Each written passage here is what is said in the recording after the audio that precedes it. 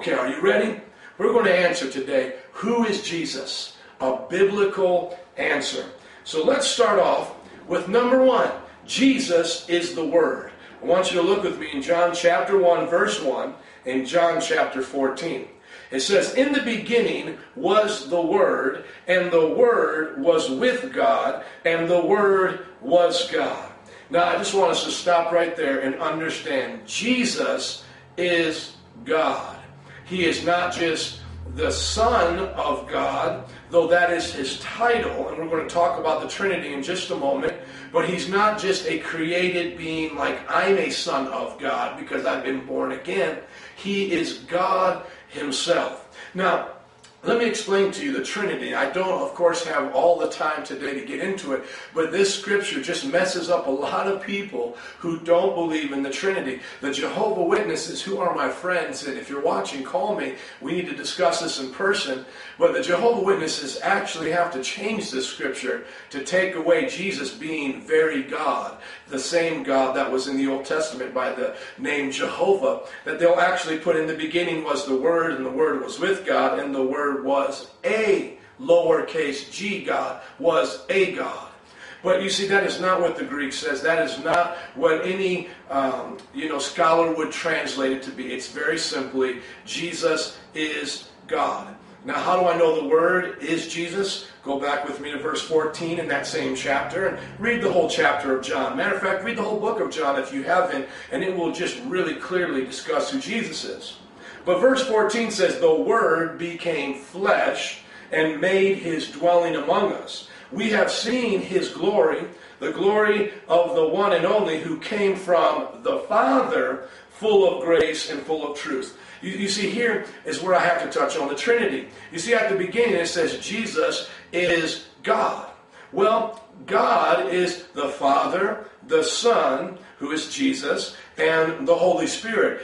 Matthew chapter 28 verse 18 says, baptize in the one name of the Father, Son, and the Holy Spirit. That one name is the Jewish name Yohevah, which is really four consonants, YHWH, because they didn't write with vowels in the Old Testament. We only have the consonants.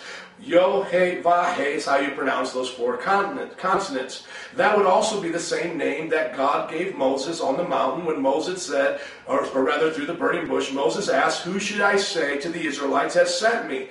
God then replied to him, say, I am that I am has sent you. Basically meaning the self-existing one. Well, Jehovah is the English transliteration from the Hebrew vowels, changed from Yohevah with the consonants with vowels put in them to Yahweh. Then Jehovah comes from Yahweh. So we can call God, the one God, Yahweh, Jehovah, the great I am, or the self-existent one.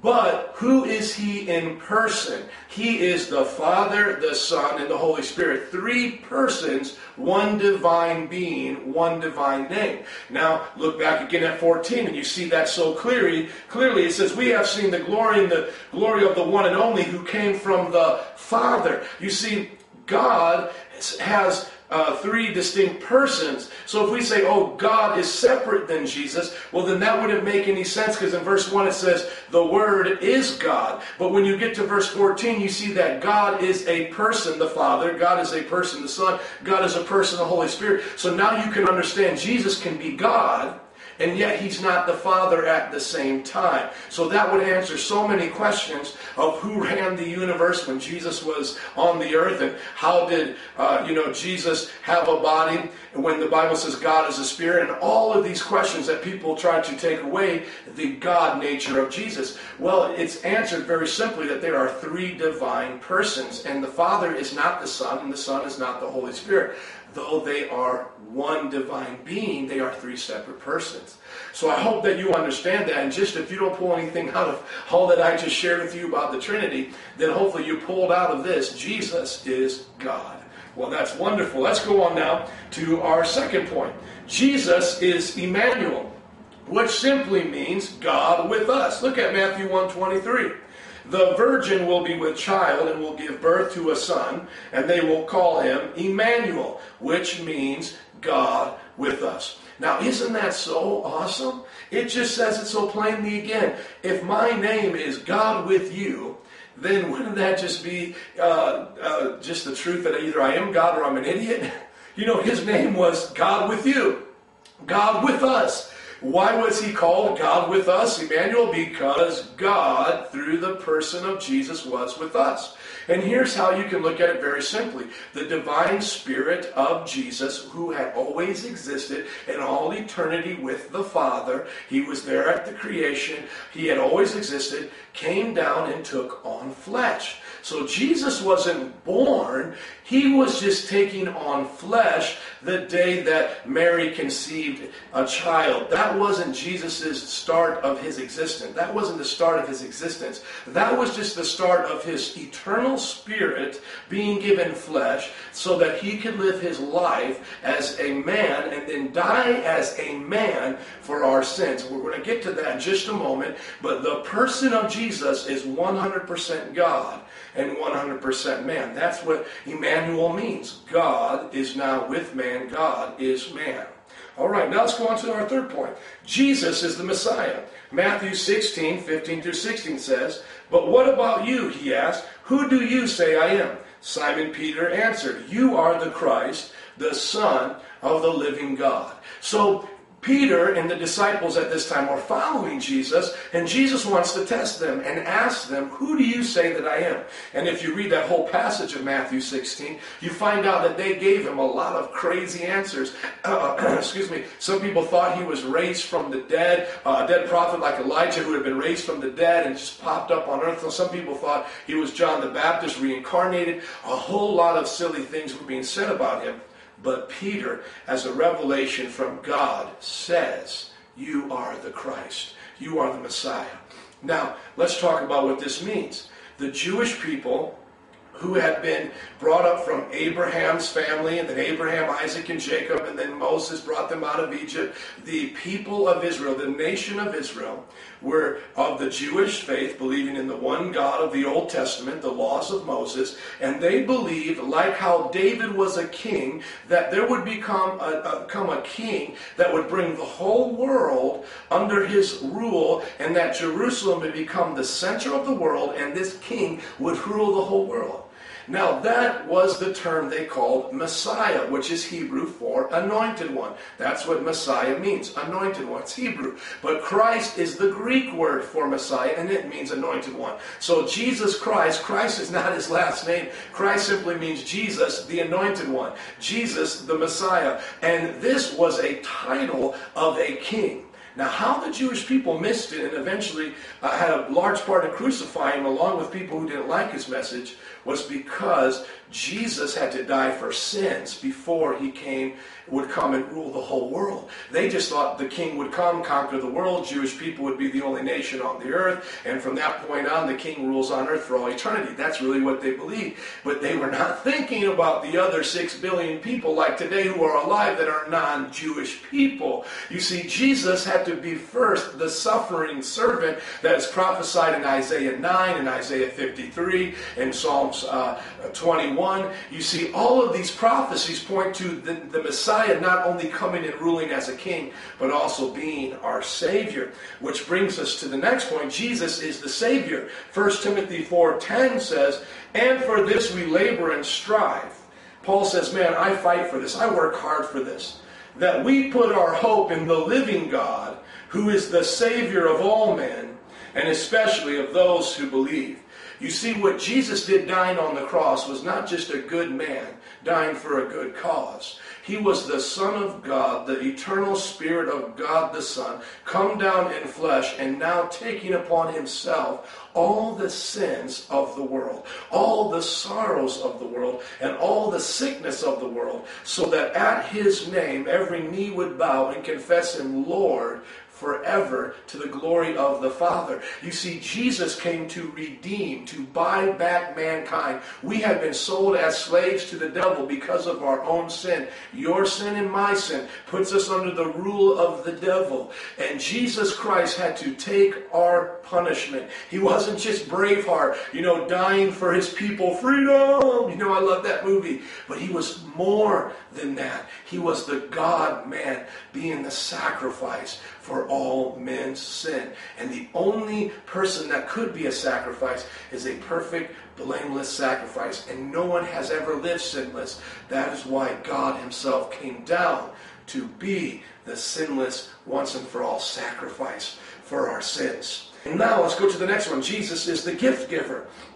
Acts chapter 1 verse 8 says, "But you will receive power when the Holy Spirit comes on you. And you will be my witnesses in Jerusalem and in all Judea and Samaria and to the ends of the earth." You see, when Jesus rose from the dead, he breathed the Holy Spirit onto the disciples. And then he said, now go wait in Jerusalem in the upper room until the Holy Spirit is poured out upon all flesh. And then sons and daughters will prophesy. And y'all are going to go out and do miracles and have revival. Hallelujah.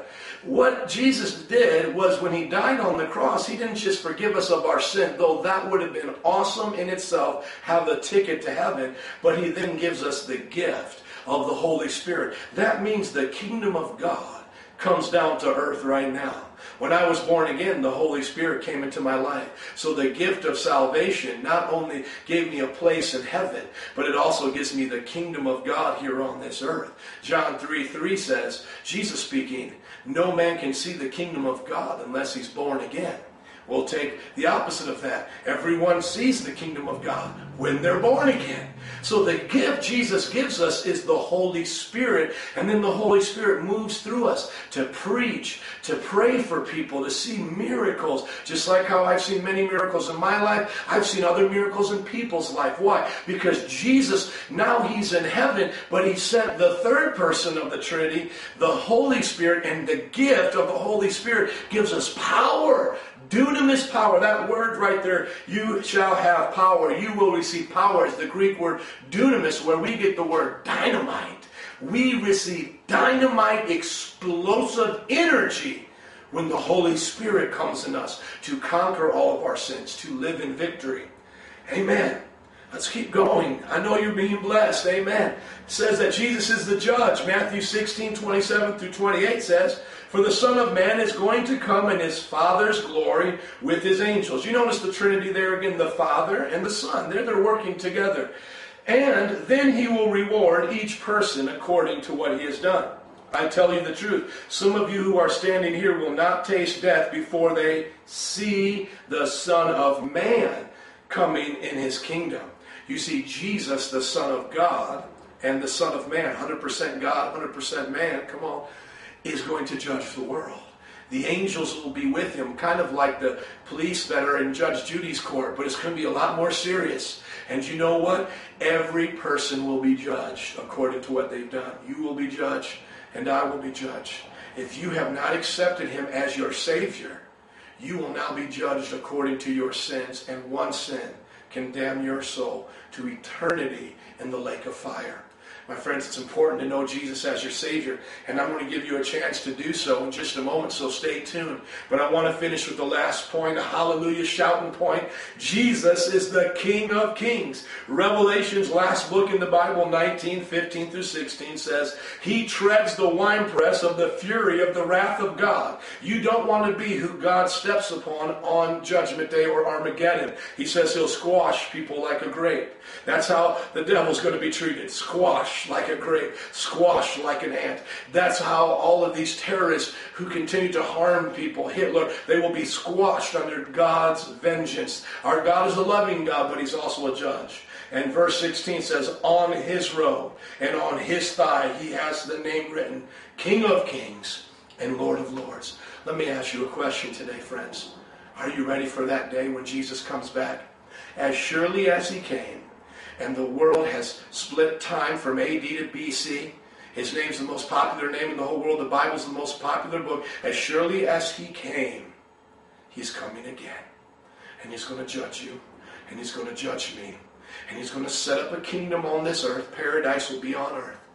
We're going to be judged by him, and if we do not have our name written in the Lamb's Book of Life, we'll be cast out of the kingdom, and sent to the lake of fire. Hell is not the last place. Hell is just a temporary place until judgment. Then everyone, including the devil, gets sent to the lake of fire. It's a bottomless pit. It's pitch black, and it's a fire that burns and never stops. My friends, if you do not have a relationship with Jesus today, the one we just talked about, Jesus the Word, Jesus God with us, Jesus the Messiah, the anointed one of God, Jesus the Savior of the whole world, Jesus the Judge of all mankind, and Jesus the King of Kings, if you don't have a relationship with Him, you will be cast out.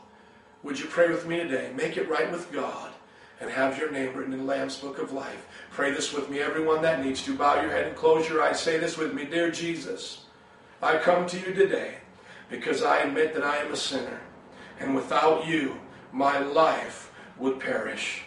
Today, Jesus, come into my life. Be the Lord of all of who I am. Forgive me of my sins. Lord, today, make me a new creation and write my name in the Lamb's Book of Life. Put my name in reservation up in heaven so that when you come to establish your kingdom, I will be welcomed to serve you as King. Thank you. In your name I pray, in Jesus' name. Amen. If you have just received Jesus Christ as your Lord and Savior, I want you to call this number right now. I'm going to send you a free booklet. Welcome to your new life. 7 Steps to Spiritual Growth. It's going to help you on your spiritual journey.